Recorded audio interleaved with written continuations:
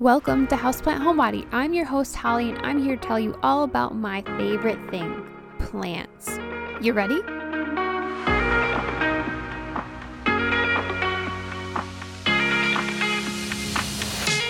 Thanks for tuning into the 13th episode on August 4th, 2020. Let's discuss the drop-dead gorgeous hibiscus. And this is just a reminder that you can find more on houseplant-homebody.com or follow us on Instagram, Facebook, Pinterest, or YouTube at Houseplant Homebody. All the social media links can be found on houseplant-homebody.com as well. And don't forget to join me on Patreon for exclusive podcasts, early access to podcasts, and exclusive content. Let's dive in.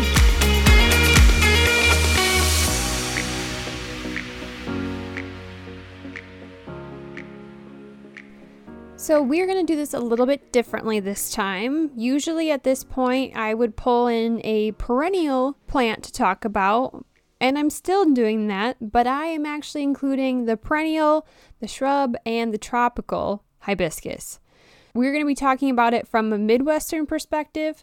So we're going to be talking about the hardy hibiscus, the tropical hibiscus with the crap ton of colors that you find at nurseries during the summertime. They look like little shrubs or mini trees. And then we're also going to talk about the shrub hibiscus, which is also technically called Rose of Sharon or Althea. So we're going to be talking about all those, and we're going to start by talking about the Rose of Sharon. So all the hibiscus that we will be talking about come from the mallow family, which is actually called Malvaceae. It also includes little leaf linden trees and even basswood trees. And since it's the mallow flower, a lot of times the Rose of Sharon or hibiscus in general is known as the mallow flower, or I've heard it as swamp mallow before as well. So that's kind of a perspective on the family a little bit. But the Rose of Sharon particularly has the Latin name of Hibiscus syriacus, and like I said earlier, it's also commonly known as Althea, and this one is also commonly known as the common hibiscus. So the Rose of Sharon is classified as a deciduous shrub. The actual stem of the plant does not die off in the winter, just the leaves drop, so that's why it's considered the deciduous shrub. It does have a beautiful bloom in summer. Depending on the variety you're getting, the bloom time changes a little bit, but they range from pinks, blues, purples, whites, and a lot of them are bicolored too. The center of the flower is a slightly different color or a different color in totally than the outside of the flower. And they have trumpet-like shaped flowers, and sometimes they come as double flowers, which basically means that there's a lot more petals than just like a single rim of flowers, if that makes sense. That's not technically correct, but that's the best way to describe it in my mind. There are also some that come with variegated leaves, which are gorgeous. Most of the varieties that I've seen, at least here in southeastern Wisconsin, just have the green leaves. But I know there's one variety called Sugartip Gold, which is a proven winners variety that has those variegated leaves. And that one has like a light lavender flower, almost pink. Really pretty. So these usually bloom a little bit like mid to later growing season, summer to fall. And they open up during the day and kind of close at night. And the flowers don't last super long, and they don't look great right after they're done blooming. They kind of want to die off. But the actual plant itself has a ton of flowers that bloom all at once. So the shrub has speckles of that color all over it when it does bloom, and it continuously blooms as well. Most varieties grow pretty large, so I would make sure you're giving space for these. Usually they're growing between 8 to 10 feet tall, and the width is about half of the width. So if you're looking at an 8-foot tall plant, you're looking at about 4 feet wide, maybe a little bit more than that. There are dwarf varieties, and there are actually cultivars. I know Proven Winners has a couple of them that are upright growers. So they're very, very thin. They get tall and thin, which is perfect for like a border plant or a thin hedge that you're trying to accomplish. These plants do come in a shrub form, just a multi-stem shrub, leafing and flowering from the bottom up, but they also come in grafted tree forms as well. So it's basically just the shrub sitting on top of a tree trunk, kind of like a lollipop look. Granted, these are a little bit more of an upright grower, but still the same concept. As the shrub form, these could potentially create a really cool hedge. I know there's a place in Kenosha I've seen before. I think it's called Sundance Kennels. It's right on Highway 50. They have a huge line of Rose of Sharon that's gorgeous when it's blooming. I believe a couple of them died off over time, but they had a really, really big hedge of them. So they can create a big, long block against your neighbors or noise or whatever you want. They don't completely block out whatever you see. So just keep that in mind. They're not super thick like an evergreen would be or something like that, but they still create a really nice hedge for the space that you need it to. If you want to create the hedge, I would probably plant them between 2 and 3 feet apart. That way they'll grow kind of into each other and they'll give you that coverage that you want a lot faster. And the Rose of Sharon grows kind of at a medium rate. They'll grow about a foot to sometimes 2 feet a year. So obviously that can change and help with the amount of fertilizers you're using or the types of soils you're using. So that's just kind of estimated. On my website, houseplant-homebody.com, I will put variety names that I have worked with that I know of or that I have seen at other places. Proven Winners has a lot of varieties that I have used at the garden center I used to work at. And First Editions has some really cool ones too. First Editions has ones like, they're called Bali, Hawaii, Tahiti, and they have really bright, vibrant colors. And First Editions is created by Bailey's Nurseries.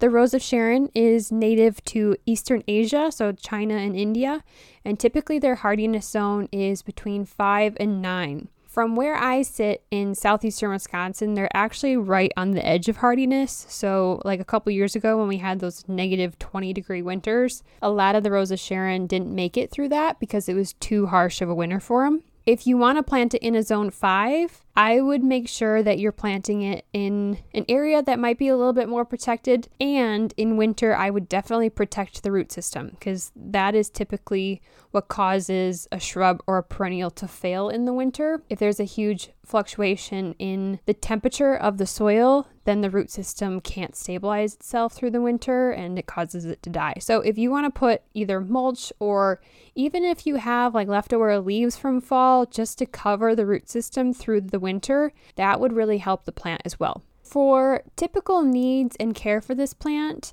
we're going to talk about the sun requirements first. Basically, just put it in as much full sun as you possibly can. They bloom the best, they're going to leaf the best, and they're just going to look the best if they're in full sun. They can handle a partial sun, like a partial shade or like filtered light, but typically they won't bloom as prolifically, and that's kind of said for a lot of full sun shrubs and perennials. In regards to watering, it needs to be kept evenly moist. I'm not saying let it sit in water all day, every day, but I'm saying that's going to need more attention than your drought-tolerant plants. So especially during the midday, afternoon hot sun, you might see the plant and the leaves wilt a little bit, at least once it's getting established.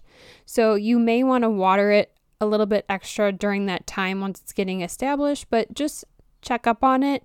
Usually this plant will tell you when it's stressed out, which is nice because then you don't have to guess. Because I remember in the nursery, if it was a really hot day, usually we watered at like 5 in the morning and then like again at 7 o'clock at night. But during the middle of the day, we had to water them again because they were so stressed out. Granted, they're in pots. They don't have a lot of soil to retain the moisture around them like they do in the ground, but they'll definitely tell you when they need it. In regards to fertilizing, when these are planted, it's recommended that you fertilize them with an all-purpose fertilizer so that can help get the plant established. And it's best to plant this guy in spring because they do take a little bit to actually try to get established and get their root system good, especially since their hardiness zone is on that zone 5. If you're in southeastern Wisconsin area, northeastern Illinois area in general, then you may want to definitely consider planting them in spring rather than in fall.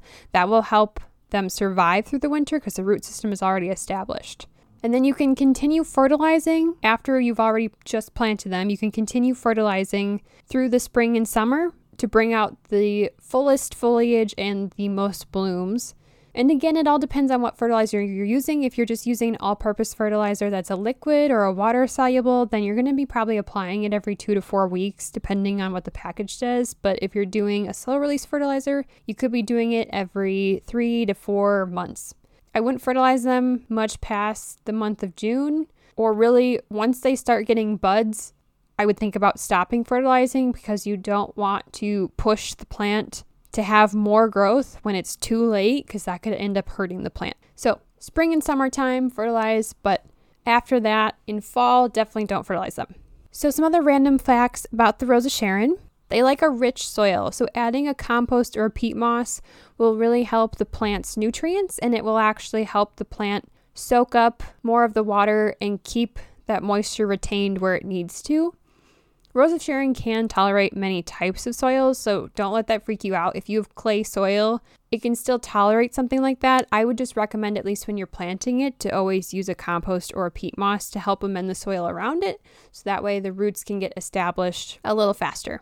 Also, if you're using a compost or a peat moss, I would only use about 30% compost peat moss and 70% of your own soil that you'll be directly planting it into. You don't want to shock the plant and have the root system be freaked out when it gets through 3 inches of peat moss and all of a sudden it hits solid clay. So you want to get used to that clay along with the peat moss, if that makes sense. Also, for pruning this plant, that should happen, it's suggested late winter or early spring to help minimize the loss of the flower buds or the new growth that's happening. I know people that also prune them late fall, like right before winter, and that's fine too. I just wouldn't prune them really in spring. Really early spring means like February. I wouldn't go pruning this guy in April or May because you're going to lose flower buds and the potential for more flowers in general. If you do have to prune it, it's probably just for shaping it or rejuvenating the old growth if you have an older shrub, because it kind of stays in its own shape. It will have that more of an upright growth. If it's getting too tall for you, then that might be a reason to be pruning it. But beyond that, it kind of holds its shape really well. It doesn't get all wonky like some other shrubs might. And another fun fact about this guy, because of the tubular flowers or the trumpet-like flowers, butterflies and hummingbirds are attracted to these flowers. So you're helping nature at the same time as creating this beautiful hedge or focal point shrub in your landscape. So that's the information I have on the Rose of Sharon. Some of that information is very similar with the perennial hibiscus too, so we'll go into that next. Okay, so the next hibiscus we're talking about, like I said earlier, is the perennial hibiscus, which is also called hardy hibiscus or dinner plate hibiscus, because that is how big these flowers are, size of a dinner plate.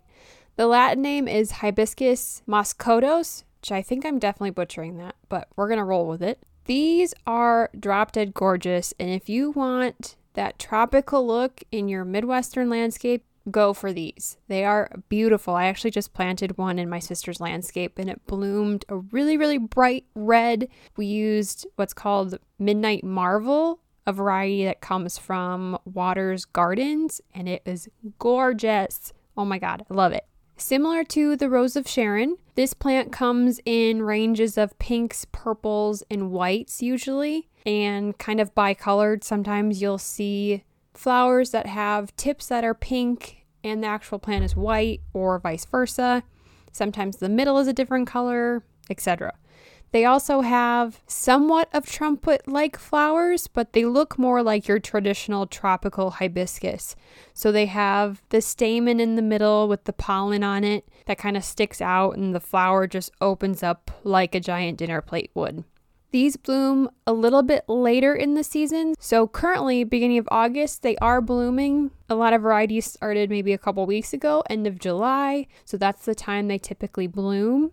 And these have a short bloom time per flower, also similar to the Rose of Sharon shrub hibiscus. So when a flower emerges, it basically emerges and dies within a couple of days, but the next flower is right around the corner. So it keeps producing new flowers. And if you want to try to keep producing new flowers and get it to rebloom, you can cut off those old flowers, and that will help focus the energy on the new flowers that are coming in or the new buds that are being produced. So Proven Winners has a lot of great varieties, just like they did the Rose of Sharon. They're called Summerific is the name of kind of the collection. Varieties that I have seen specifically at the garden center I worked at were Cranberry Crush and Berry Awesome. And I do know that Waters Gardens also produced some other varieties like the Midnight Marvel I was just talking about. And I've seen Mars Madness. I've also seen the Starry Night variety as well. And I'll put those again on my website just to list them so you have some idea of what they might be. And the difference between this plant and the Rose of Sharon is that obviously the flowers get so much bigger, but the foliage is also a lot bigger. And unlike the Rose of Sharon, this perennial hardy hibiscus can have a dark foliage like a red or a purple foliage mixed with green. So for example, the Midnight Marvel I used in my sister's landscape, that has a reddish tint to the foliage and it has a really bright red flower. So it's a good contrast to just solid green foliage when it's not blooming. The hardiness zone on a hardy hibiscus is actually better than the Rose of Sharon. It typically can go down to a 4 up to a 10, 9 or 10. And they are native to wetland areas such as marshes, swamps, or along riverbanks in eastern North America.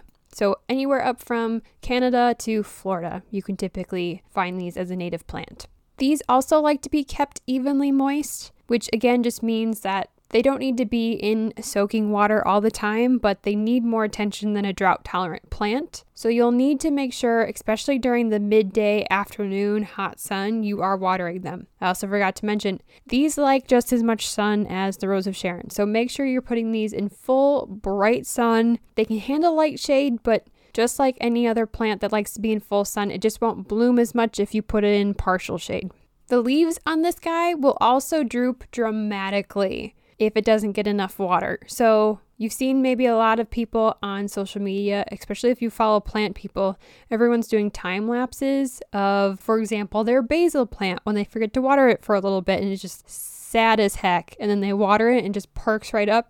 These guys will do the same thing. They look very depressed when you don't water them or they're too hot. And if you water them, they'll just perk right up after a few hours. So they're very dramatic, but at least they tell you when they need help. In regards to fertilizing, Proven Winter specifically suggests applying a slow-release fertilizer once in late spring when new growth emerges.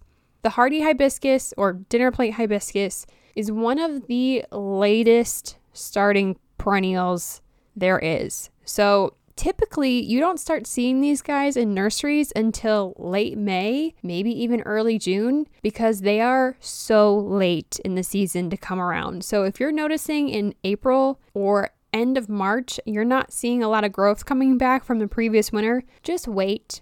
I guarantee something will happen. Well, I can't guarantee that, but something probably will happen. You just have to wait a lot longer. It's just like butterfly bush are the same thing. So anything that's considered a perennial that gets really large, like a butterfly bush, obviously this hibiscus and even Baptisia, they all have a late start. So just be patient and wait for them. And then by May sometime, you should be seeing leaves come up, but they are really fast growers. So once they get going, fertilize them so that way they can keep going. So the hardy hibiscus, even though it's considered a perennial, it will die back really far and pop back up from the ground. These guys can still get between 4 to 7 feet tall and about 3 to 4 feet wide. So as a perennial, that's huge. We actually have a friend in Janesville. Her yard was in the garden walk a few times, and she has a line of these along her house. And I just remember being in middle school and they were taller than me. They were absolutely huge and the flowers were bigger than my face. They were so pretty and I was so confused as to why such a tropical plant was growing in the Midwest. But obviously, I learned by working at the garden center that if you want that tropical look and you want to bring it to your yard, this is one of the only plants that really looks like this that can survive these hardiness zones. So also in regards to the type of soil it likes, it's very similar to the Rose of Sharon. It likes a little bit more of a rich soil. Just make sure if you're using a compost or peat moss, you're mixing it with your current soil to help it get established. But these don't take as long to get established as the Rose of Sharon. They're a little bit easier to root and they're a little bit hardier than the Rose of Sharon. So it's not as a dire need to get them in spring. You could plant them in summer or late summer as well. If you're planting them in fall, because it is a perennial, I would make sure you're at least mulching the base of it or putting some leaves on the base of it during the winter. So that way it just helps protect the root system. But since they're a pretty cold hardy plant of zone 4 hardiness zone, they should be good. When it comes down to pruning, since these are perennial, technically they die almost all the way back or all the way back. You can cut them back significantly and they'll pop back up from the ground or at least the base part of the plant. So I would leave maybe the last 6 inches of the stem intact, and you can trim all the way down to that because it's just going to come right back up from the base of that plant in spring. So you don't really need to worry about the giant stems that it produced throughout the summer because it will just regenerate every year. You can cut it back the same time as the Rose of Sharon, late fall or winter or really early spring if you want to wait till then. But if you do prune in early spring, make sure you're just removing the dead branches. And if you're curious if it's dead or alive, you can scratch the tissue of the branch. And if it's green underneath, that means that part of the branch is still alive. But if it's brown or just tan, that means that part of the branch is dead. So that is the information I have on the dinner plate hibiscus or hardy hibiscus. Now let's move on to the really fun hibiscus, the tropical side of things, or as I like to call them, the houseplant hibiscus. All right, so let's talk about the tropical hibiscus that I like to use as a houseplant. And you see a lot of nurseries carrying it through the spring and summertime as their tropicals start coming in.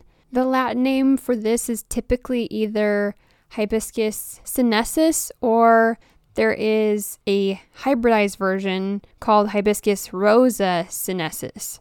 This is typically grown in warmer climates as a woody shrub that can get anywhere from 12 to 15 feet. And as a houseplant, it won't get that big, obviously, but it can get quite large, but you can keep trimming it over time. This plant is something that I had as a tree form, but it comes in as a shrub form.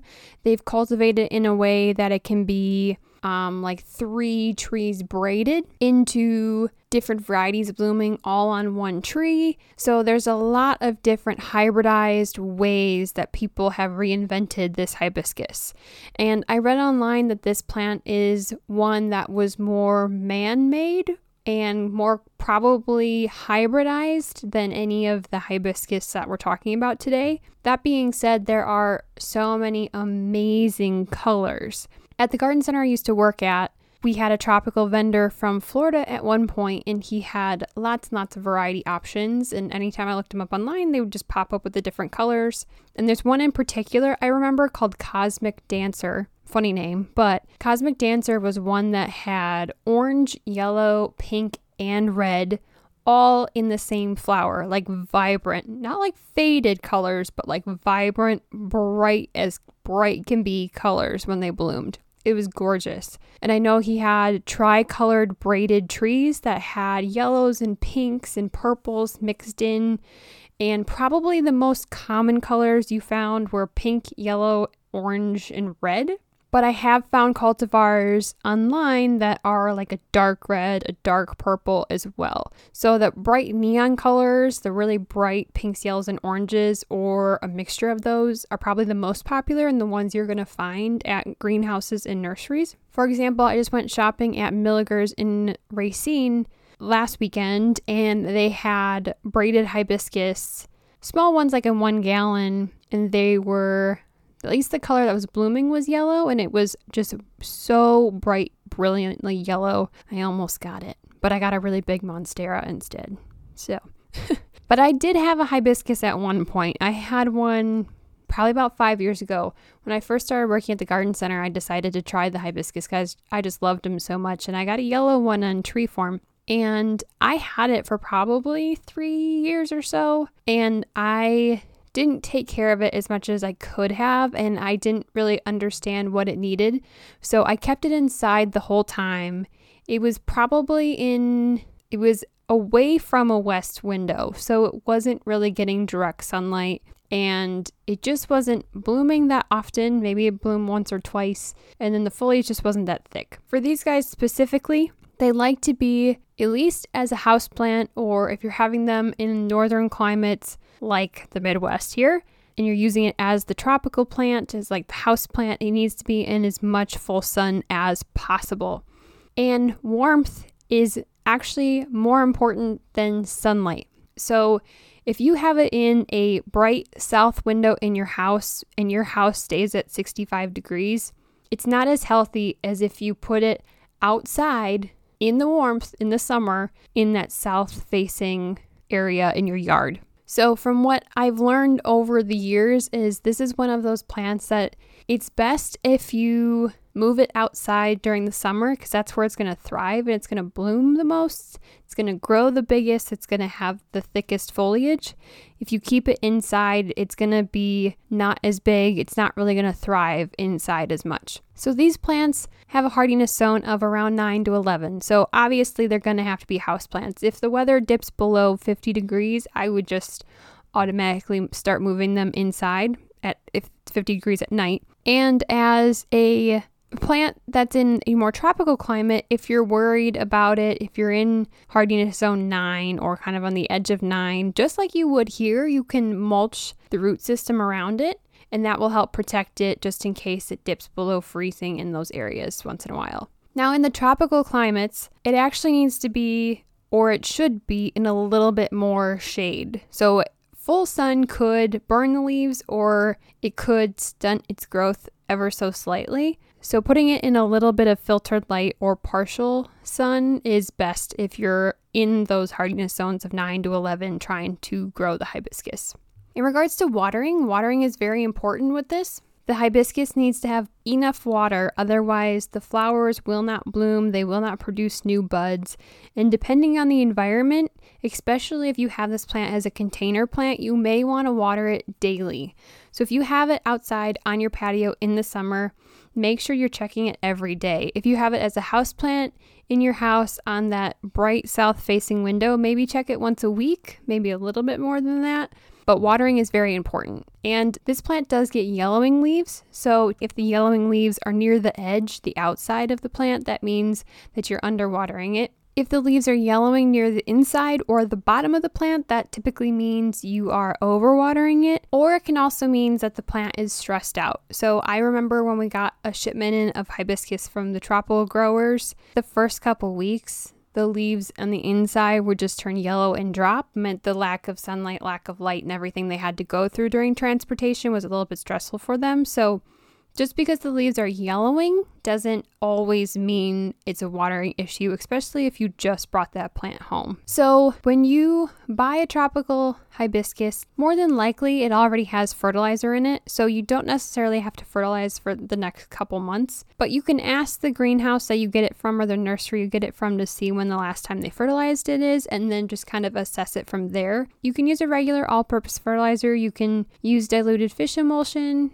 which a lot of houseplants are suggested to use that. You can also use a fertilizer that focuses on the blooms because that is something that is heavy in the summer. It wants to produce the most blooms possible. And actually you want to keep fertilizing the hibiscus. So this plant goes into a major decline in winter, but you don't want it to go into such a decline that it has a hard time getting out of it in spring.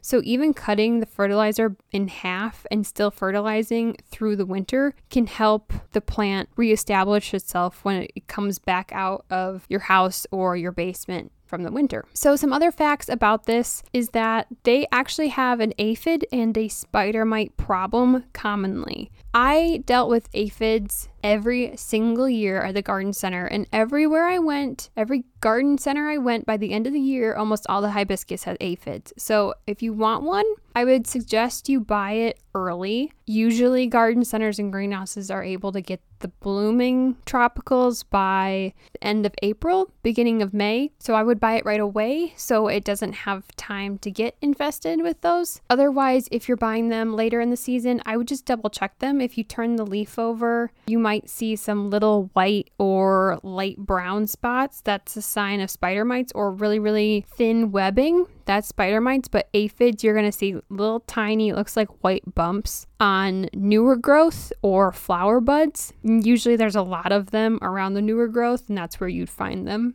After you have them in your own yard for a while, I would just maybe hose them down, make sure you're getting all the major critters, at least that way it's healthy when you bring it back inside. In regards to potting mix, there's nothing special that needs to be done with the hibiscus. You can just use a regular all-purpose planting mix and that will do the job just fine. Since it needs more moisture, you don't necessarily want to use a cactus or succulent mix because it does need to hold on to some of that moisture to produce the blooms that you want it to. When it comes to pruning, fall is the best time to do it for the container tropical hibiscus because that's right when it's going into its decline, and that's probably the time you're moving it inside or moving it into your basement. You will see a significant leaf drop in the winter and lack of blooming. It could still bloom in the winter, but it might only push out 1 or 2 flowers. So don't be concerned because this is normal. So as I said earlier, from what I learned, this is a plant that really should get pulled out onto your deck or your patio in the summer and brought back inside in the winter. That's how it's going to thrive the most and that's how it's going to look the best. So I know people that move it into their basement where there's typically almost no light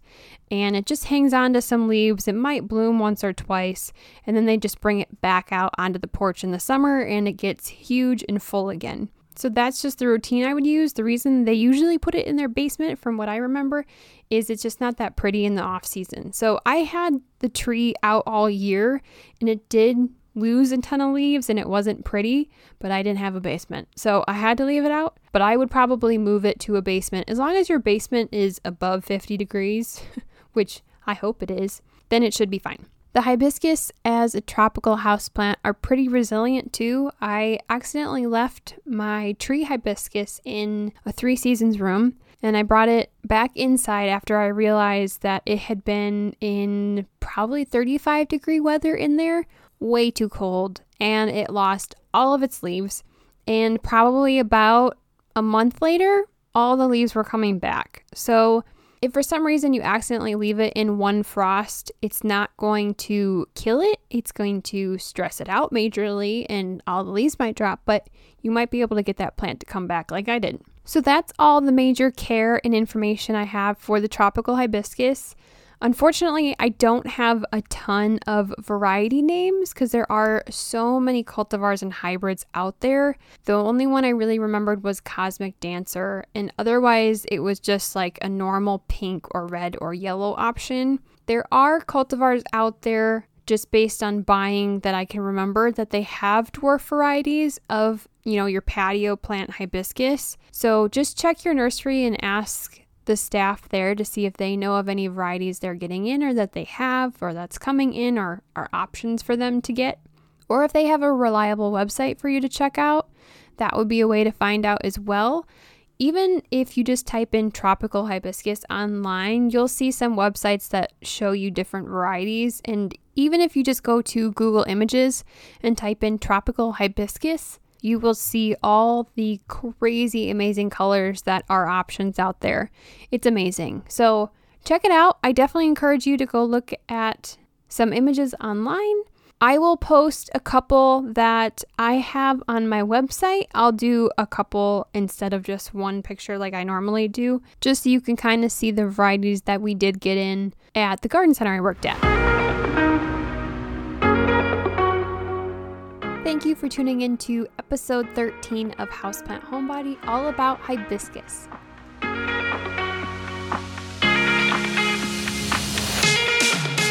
And this is just a reminder that you can find more on houseplant-homebody.com or follow us on Instagram, Facebook, Pinterest, or YouTube at Houseplant Homebody. All the social media links can be found on houseplant-homebody.com as well. And don't forget to join me on Patreon for exclusive podcasts, early access to podcasts, and exclusive content. Your support means everything, and I can't wait to continue bringing you guys more and more plant bios and info. Don't forget to check back every Tuesday for more podcasts. From one houseplant homebody to another. See you next time. So I thought I'd pop on and talk to you guys about what I've been up to lately and what my plans are for Houseplant Homebody a little bit. I have been concentrating a little bit on my plants, and I was just out shopping the last couple weekends to see what I could find and where I could find it. I didn't go to any of the smaller shops quite yet. I was going to the bigger stores currently, and this past weekend I went to Milligers. And if anyone saw it on my story, my Instagram story, I got this giant Monstera. It's on my Instagram story highlights. If you go to the plant wins section, it's in there. And I was walking through the greenhouse and I was eyeing up a hibiscus, which is ironic because this is what the podcast is. I was eyeing up a hibiscus and I saw this giant leaf and I'm like, oh my God, what is that? So I went over there. It was like in the back of the greenhouse and the pot was rough. I mean, the actual Monstera plant was only shooting out of like one of the stems out of maybe like 6 of them that were just chopped down to the soil level. And one of them had 3 giant leaves. Like we're talking maybe 2.5 feet long, 2 feet wide. It didn't have a price on it and it just looked like they were using it and restoring it kind of. So I just kept walking around. And then one of the girls came up to me and asked if I needed help. And I'm like, all right, this is a long shot, but will you sell this to me? And she's like, yeah. I'm like, oh, okay, great. How much? She's like, well, because it's in a nicer pot, I would say $29.99. And I'm like, what? No freaking way. I'm like, sold. I was like, I will get a cart. Bye. I'm like, get out of here. So I have this giant Monstera and I am kind of happy that I got it for such the price that I did. I really want to know how old it is because the leaves are so big, but I am psyched. I really, really hope I can make this thing thrive and we'll see how it goes. I'll keep posting about it and see if there's any new growth or anything that comes on it, but oh my God, I just thought I'd share that story with you guys. On the perspective of what I'm doing, I just wanted to let you know I am going to put some recap information on the podcast online. So I'm going to do like some small, almost blog posts about each podcast. That way, if you want to know the information on the plant quickly or just a quick recap on everything, I can share it in a way that you don't have to listen through the whole podcast again, but you can just go right to my website and I will be working on that soon. If you're listening to this later on, it's probably already happening, but if you're listening to it the first week it comes out or so, I'm probably going to be working on that within the next month or so. And I'll announce it on Facebook and Instagram when I get to it. So thank you guys for sticking on here and listening to the end, and I'll talk to you soon.